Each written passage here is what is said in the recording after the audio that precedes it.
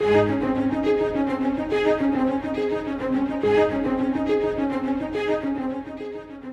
uncertain days, it is important to remember that our world is getting ready to meet God. We are all getting ready to meet Him. The King is coming. Today, we join Scott Pauley in walking through the final book of the Bible, the revelation of Jesus Christ.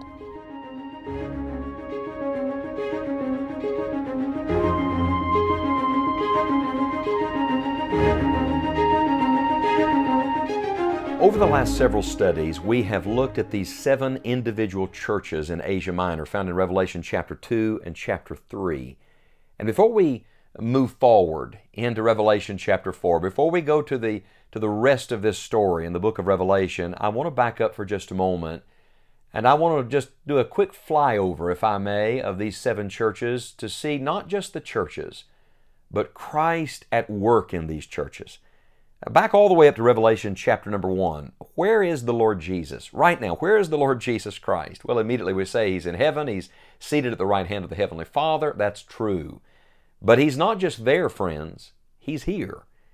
He's not just praying for us at the right hand. He is also purging us and working in us right where we are. In Revelation chapter 1, verse 12, John turned to see the voice that spake with him. And being turned, he said this, I saw 7 golden candlesticks. Now we've identified now that the candlesticks were these 7 churches. And in the midst of the 7 candlesticks, one like unto the Son of Man. Where is He? He's in the midst of His churches. When you begin the first church in Revelation chapter 2 and verse number 1, you read this, Unto the angel of the church of Ephesus write, These things saith He that holdeth the 7 stars in His right hand, who walketh in the midst of the 7 golden candlesticks. He's not just in the middle of it, He's walking around. Why would He be walking around in the midst of these 7 candlesticks? Because He's working in His churches. Friends, everything God sets in motion, He sustains. Everything He begins, He finishes. For example, He created the world, but He didn't leave the world to itself. No, He now sustains this world. He continues all that He set in motion. The same thing is true of the church. He founded the church, but He didn't found the church so we could do with it what we want. And He didn't found the church so the devil could do with it what he wants. He founded the church so He could work in it, on it, and through it. And today, the founder of the church is still walking around in the midst of the churches. Now the Lord, under inspiration of the Holy Spirit here, gives us 7 individual churches. Now that word 7 is mentioned, I think, about 54 times in the revelation of Jesus Christ, and that's significant because it teaches us that God is a God of design and order and truth and perfection. That's what the number 7 is. It's a number of wholeness or completeness. So when you look at these 7 churches, certainly they were individual churches, but they were also representative of the church age that we're living in. So many people believe that these 7 churches prophetically represent 7 ages of the church's progress unto the end of the age. For example, if you start with the church in Ephesus, well, what was the church in Ephesus? That was the church right after the time of the apostles. And so just after the first churches in the age of the apostles, the apostolic age, this would have been the next age or the next step. And God's great message to them was, you've fallen. You're not where you ought to be. You're not where you used to be. And then you come to the church of Smyrna. That was the persecuted church, and in history there was a wave of persecution that came upon believers. That led then to the church at Pergamos. What was the church at Pergamos? The church at Pergamos was a church that allowed false doctrine to come in. And if you study church history, you're going to find there was an age in church history where lots of cultish things and error was allowed into local assemblies that led so many people away from the truth of Christ.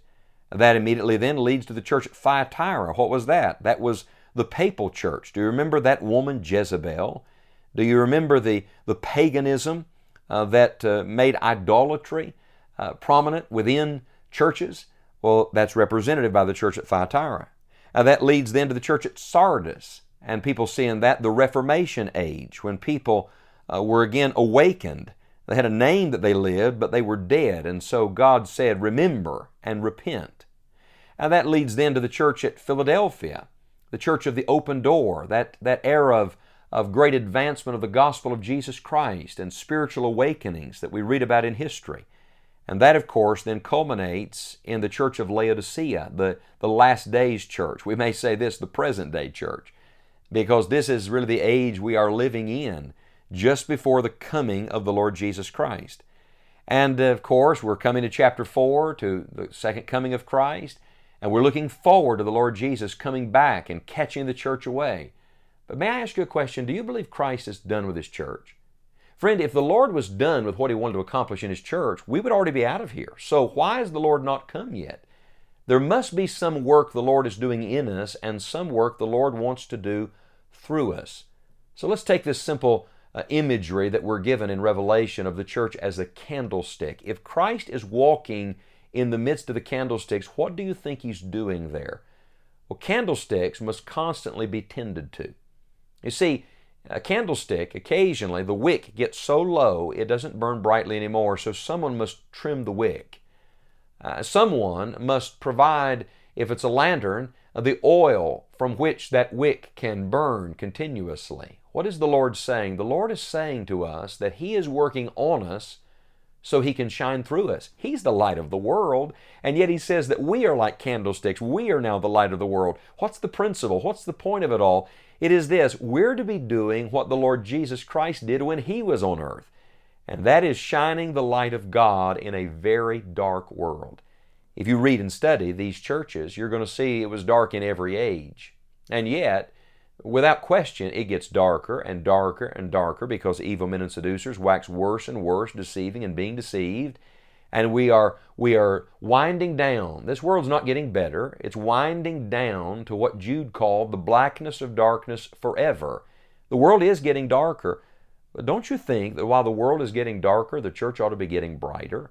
That no matter how dark it is in this world, the light of the gospel can still pierce that darkness.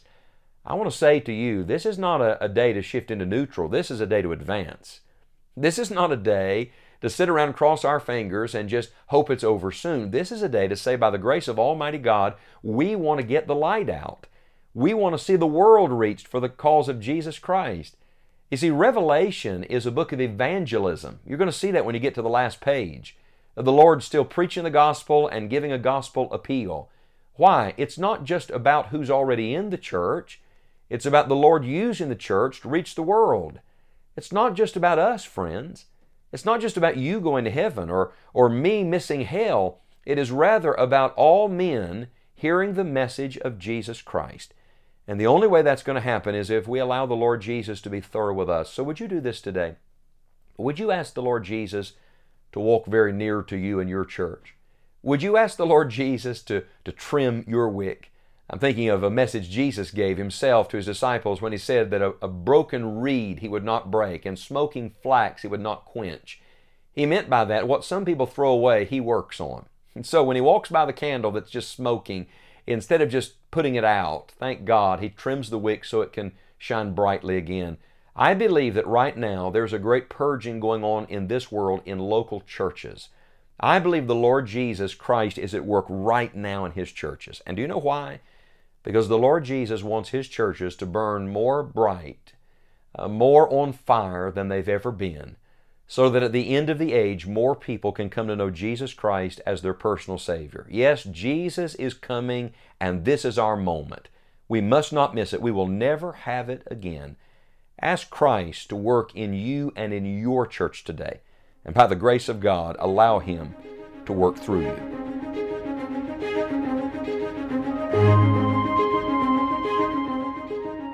The purpose of all Scripture is to see God.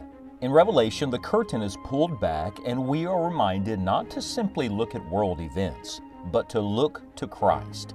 We hope you will join us next time as Scott Pauley continues our study through this amazing book of the Bible.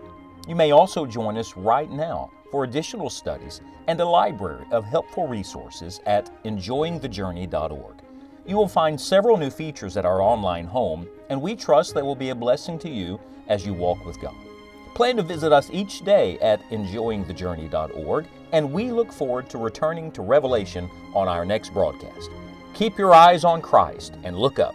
The King is coming.